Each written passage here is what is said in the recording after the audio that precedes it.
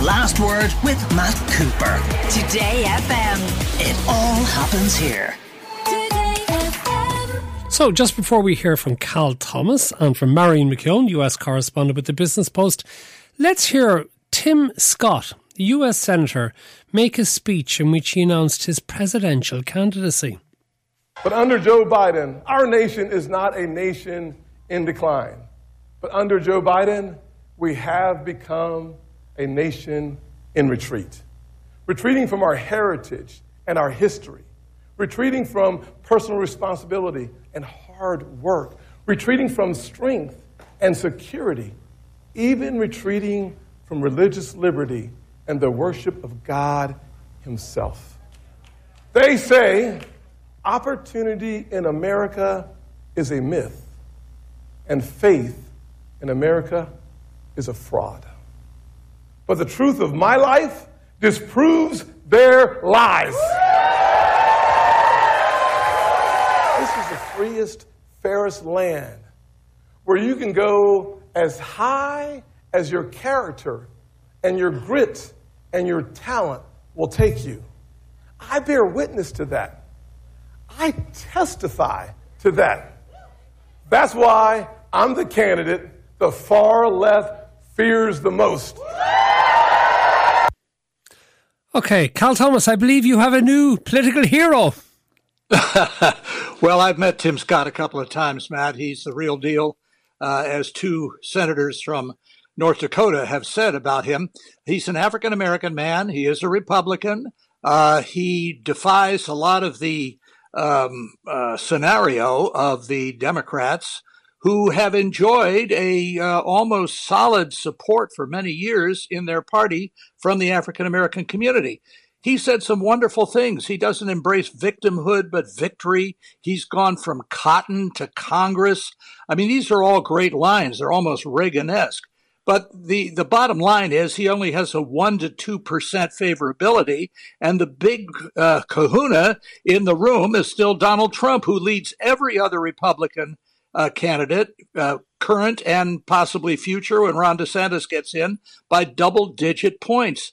And I think this is still a major problem. It's great for Trump because the more Republicans who announce, the more they dilute the Republican vote, and the better his chances of getting the nomination. Although I still think he has far less of a chance of winning a general election. But do you think that Scott has an opportunity to become the main challenger to Trump, and maybe, if he was to develop momentum, could beat him?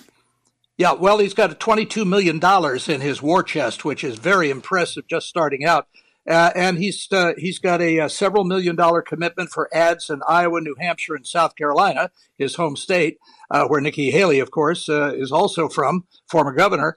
But anything can happen in politics. I mean, it's still very early. The first debates are not until August. He's very good on his feet. He's very good at ad-libbing. He doesn't have to read things. He quoted scripture yesterday, which is very appealing to the evangelical base in this country. And he's a very attractive man. I'm not just talking physically. I'm talking politically.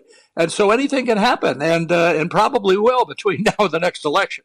Marion, does he excite you as much as he excites Cal? No, frankly, he quite depresses me, to be quite honest. Naturally. You know what? Tim Scott, I've seen him on the floor in the Senate, and I agree with what you say, Cal.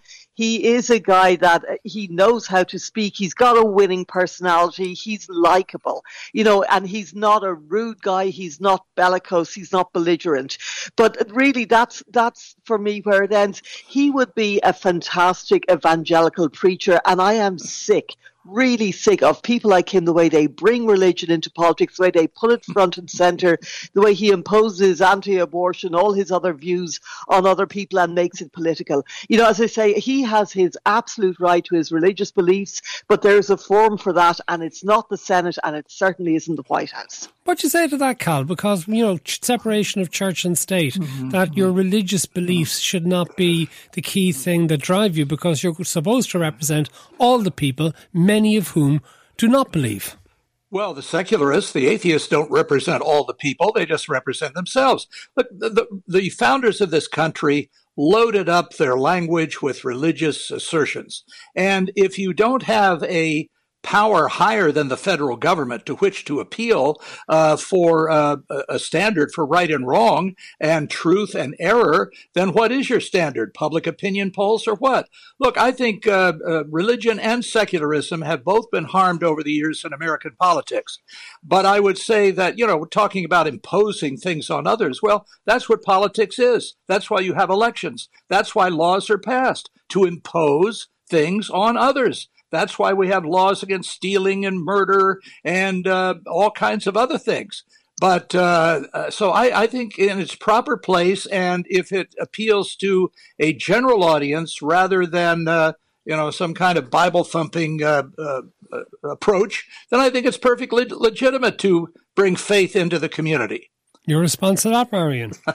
No, Cal, I hear everything you say, and I do respect people with their religious beliefs, and I respect the way he lives his life and all of that. But really, he has spoken about how he will introduce as president the strictest abortion laws ever, but he won't say what they are. He talks about how the left are denying heritage. He needs to look across the road to Ron DeSantis, who is denying heritage, who is denying black heritage in particular. And when a politician says, they say, who's he talking about? It's like he actually lied in his campaign launch yesterday, which I found really unimpressive. He said things about Biden that were entirely false. And as I say, when a candidate has to go, they say, as some kind of general they, they're spinning it. So that's what Trump does all the time. Trump is always talking about they and the things that they do. And so he wins because of it. Scott. Yeah, but it doesn't make it right, Matt. It doesn't make it right. On the contrary, George Bush used to do it as well. He'd pull something out of his head and say, they say, and if you asked, well, who says it? There isn't any one in particular. It's something that suits the purposes of fomenting more division, and I really have no time for it. A callous listener says, Trump has the evangelicals locked in. He got rid of Roe. Now, that's a reference to the Supreme Court getting rid of Roe versus Wade, but that is something that a large proportion of the electorate seem to attribute to Trump. Yeah, you're right, Matt. And we talked about this before, and I'm disgusted by it.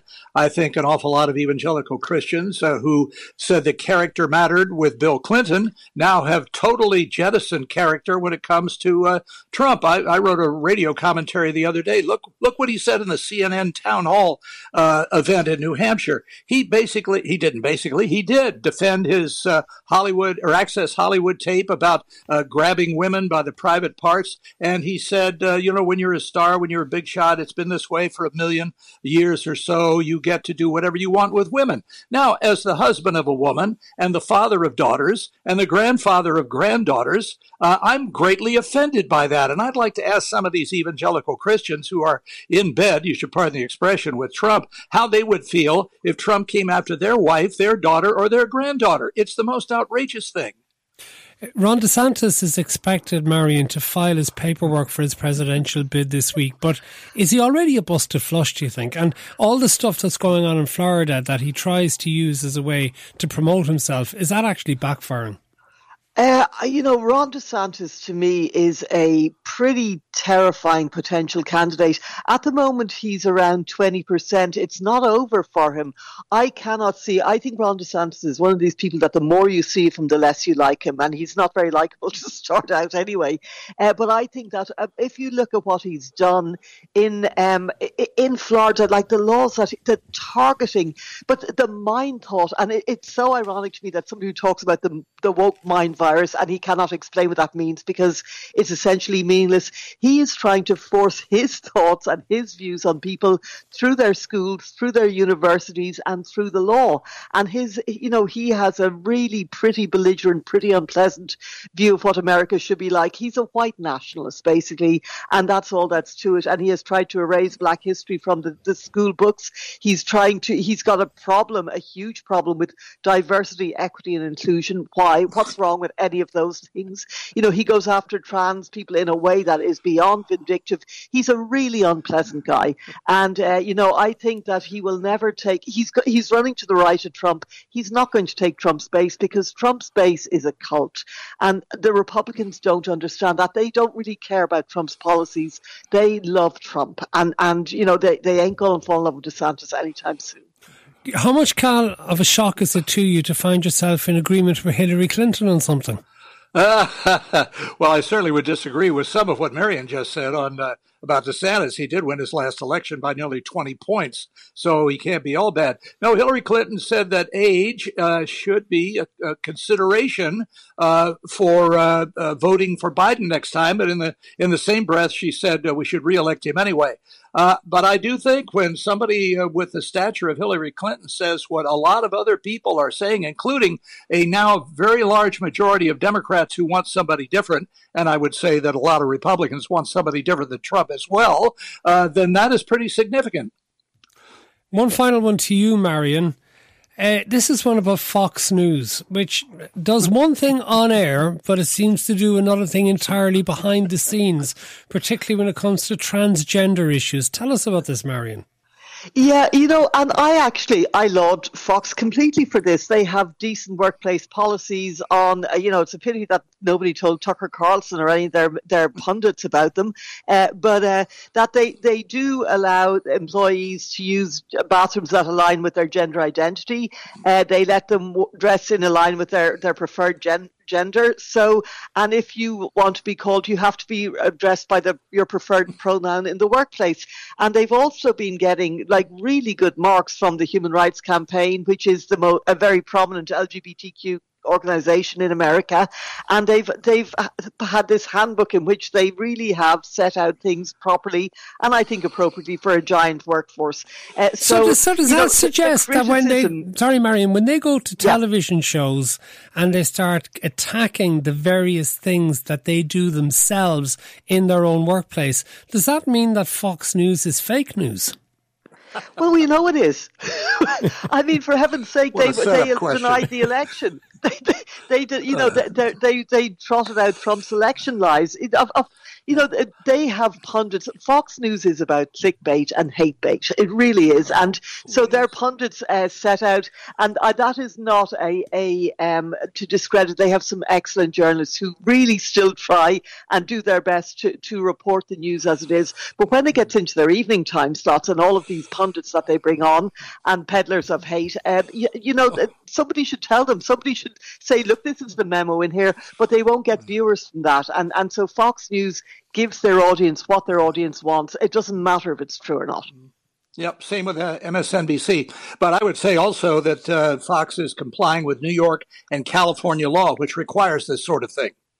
Thank you very much, Cal Thomas and Marion McKeone. The Last Word with Matt Cooper. Weekdays from 4:30.